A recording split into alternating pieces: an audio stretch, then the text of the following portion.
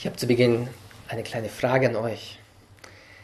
Wie geht's euch denn mit dem Jahr 2020 bis jetzt? Ja, ich sehe einige verdrehen die Augen, könnten sagen, ja, heute feiern wir den ersten Advent, aber gefühlt ist dieses Jahr noch nicht wirklich losgegangen. Wir waren irgendwie das ganze Jahr gehemmt und im Lockdown und wir hatten Pläne, die sich noch nicht verwirklichen ließen und irgendwie denken wir so, das muss doch jetzt alles mal irgendwann vorbei sein und dann geht's richtig los. Ja? Und jetzt sind wir schon am Advent, also das heißt, das Jahr, das Kalenderjahr neigt sich dem Ende entgegen und wir denken so, was machen wir hier eigentlich? Ja? Neulich habe ich so ein kleines Gebet gefunden in irgendeinem sozialen Netzwerk. Da stand, lieber Gott, bitte das Jahr 2020 neu laden. Es hat ein Virus. Ja. Und das Fazit könnte vielleicht sein, ja, dass wir das ganze Jahr irgendwie in den Mistkübel werfen können. So, ja, das war's. Ja. Lassen wir es sein. Give up. Oder wir geben Hoffnung. Ja? Give up or give hope. Und ich glaube, dass in diesem Advent das die Kernbotschaft ist. Ja? Seid wachsam. Ich komme, ich bin unterwegs. Die Erlösung ist nahe.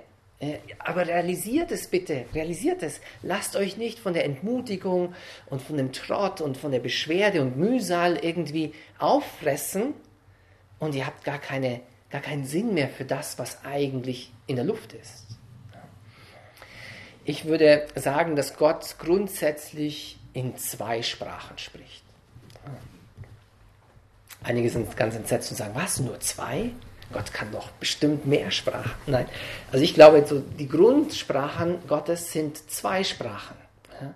Er spricht einerseits die Sprache des Trostes und die Adventszeit ist eine Zeit großen Trostes. Ja, wenn ihr ein bisschen so die Liturgie verfolgt und die Psalmen, die immer wiederkehren in diesen Wochen, da ist ganz oft vom Trost die Sprache. Tröstet, tröstet mein Volk. Ja. Das ist einerseits die Sprache Gottes. Und andererseits die zweite Sprache Gottes ist ein Weckruf. Wach auf. Realisiere, wer du bist. Realisiere, wer ich bin. Realisiere, in welchen Weg du einschlägst. Ja? Also manchmal hat Gott keine andere Wahl mehr. Er sieht uns, wie wir in unserem Trotz sind. Und wenn er zu uns spricht, muss er diesen Weckruf benutzen. Ja? Weil wir seine Sprache sonst nicht hören würden. Ja? Also ich glaube, das ist die Sprache, die uns die Liturgie in diesen Wochen, in diesen Tagen des Adventes vor Augen führt. Seid wachsam. Das heißt, ich habe euch nicht vergessen. Schlaft nicht ein, so wie der Türhüter, der sich dann niederlegt, ja, und alles vergisst. Er vergisst, dass sein Herr auf Reisen ist, er vergisst, dass sein Herr irgendwann wiederkommt. Und Gott sagt uns genau das Gegenteil.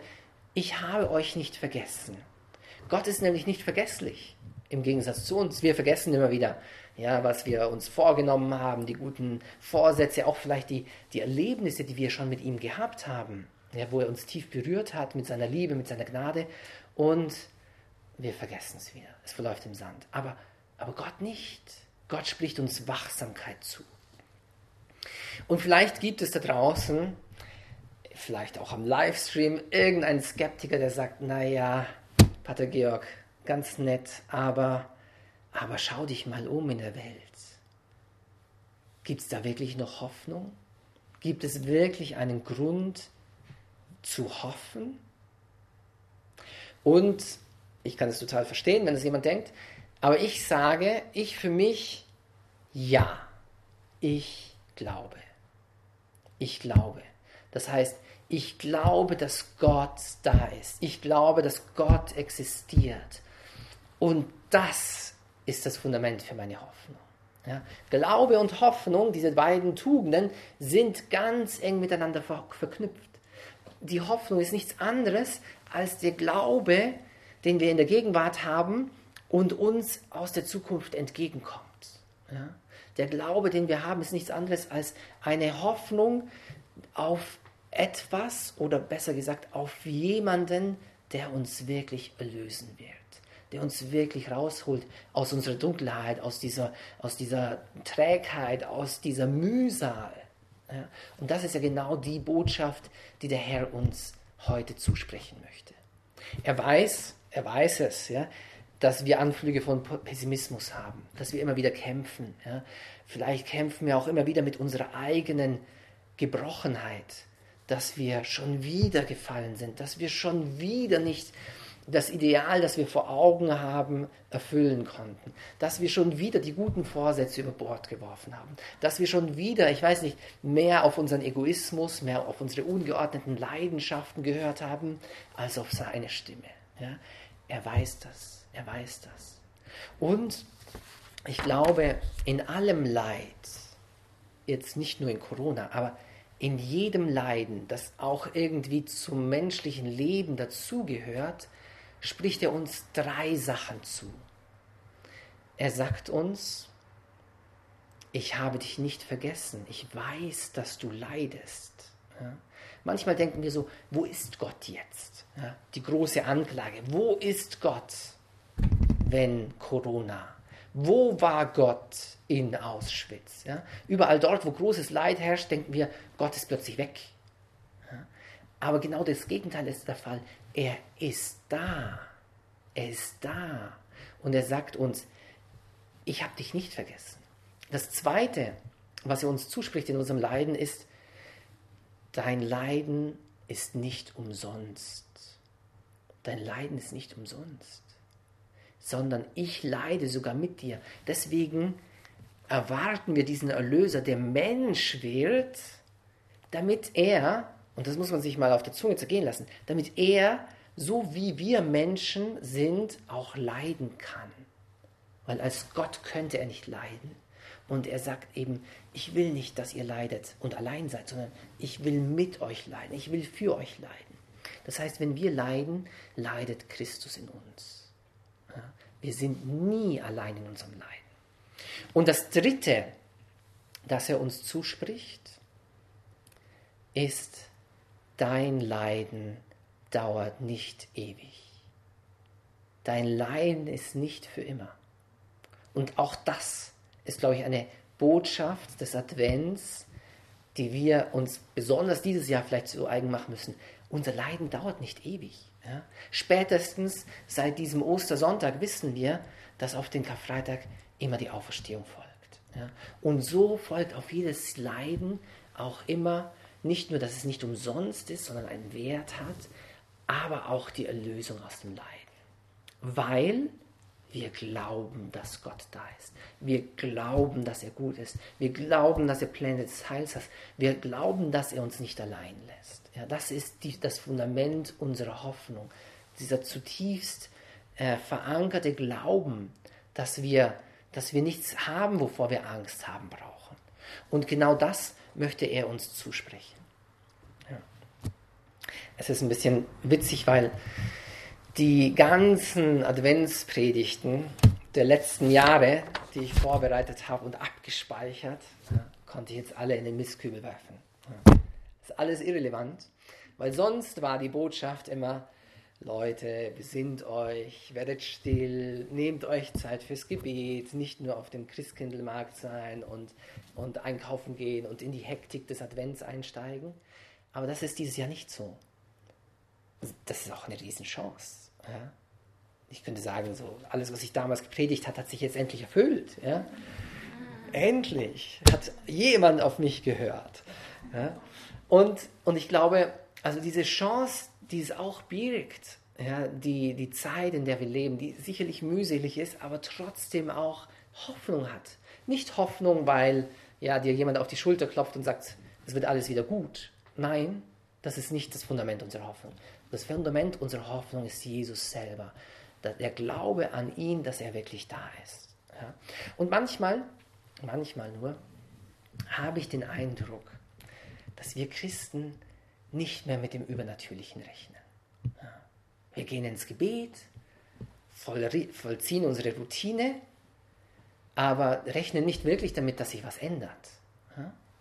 Ich weiß nicht, vielleicht tue ich euch auch Unrecht. Ja? Aber manchmal habe ich so den Eindruck, dass wir sehr, sehr gefangen sind, so in unserer Frustration, in unserer Routine, in unserem Hamsterrad. Und wir rechnen gar nicht mehr wirklich, dass jemand kommt und eingreift. Dass jemand kommt und in unser Leben hineinwirkt. Ja? Und ganz ehrlich, ich möchte jetzt diese Predigt nicht unendlich in die Länge ziehen, aber wenn ich mein Leben anschaue, wenn ich allein meine letzte Woche anschaue, dann finde ich mindestens 10 Gelegenheiten oder Ereignisse, wo ich ganz klar sagen kann, da hat Gott gewirkt. Ja? Wenn Gott wirkt, versteht mich nicht falsch, das heißt nicht, dass er die Naturgesetze außer Kraft setzt und plötzlich irgendwie fängt ihr an zu schweben. Ja? Das ist ein Wunder, das gibt es auch, aber die sind seltener. Aber was sehr häufig passiert, ist, dass er wirkt. Durch uns, durch die Umstände, durch Worte, die gesprochen werden, durch Worte, die du hörst, ja, durch eine gute Tat, durch Regungen des Herzens. Ja. Er wirkt. Und ich glaube, erstens, wir müssen es zulassen, dass er wirkt. Wir müssen damit rechnen, dass wenn wir wollen, wenn wir Ja sagen zum Herrn, so wie Maria in diesem Advent Ja gesagt hat, ich will, dass der Herr kommt, dass er tatsächlich auch wirkt. Und das Zweite, wir müssen ihn darum bitten. Wir müssen ihn wirklich darum bitten. Wir müssen unsere Herzen öffnen. Wir müssen unsere Herzen aufreißen. Ja? So, das ist dieser Ruf der Wachsamkeit, ist auch ein Ruf danach, öffnet eure Herzen. Ja? Dehnt eure Herzen aus. Es ist eine geistliche Dehnübung. Und das möchte ich uns auch mitgeben für die kommende Woche. Ja? Dass wir uns in die Gegenwart Gottes versetzen. Ja, vielleicht zu Beginn unserer Gebetszeiten, jeden Tag, dass wir uns jetzt eine Zeit nehmen, wo wir uns wirklich in die Gegenwart Gottes versetzen. Ja? Er ist wirklich da. Ja? Das ist so wichtig. Er ist wirklich da. Und wenn er wirklich da ist, dann hat es eine ganze Serie von Konsequenzen.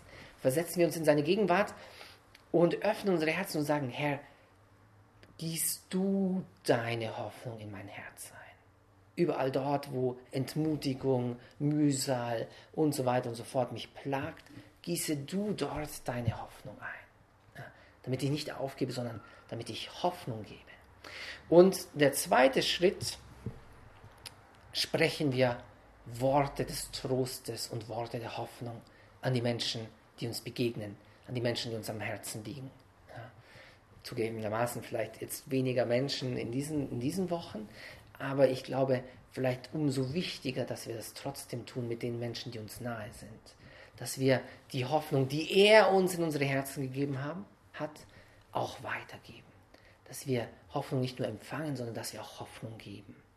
Also ich glaube, dass dieser Advent wirklich eine große Chance ist, dass wir echte Hoffnung erfahren. Dass wir wirkliche Hoffnung erfahren, dass wir uns von dieser Stimme, die uns zur Wachsamkeit ruft, die uns aufwecken möchte, dass wir diese Stimme in unsere Herzen hineinlassen.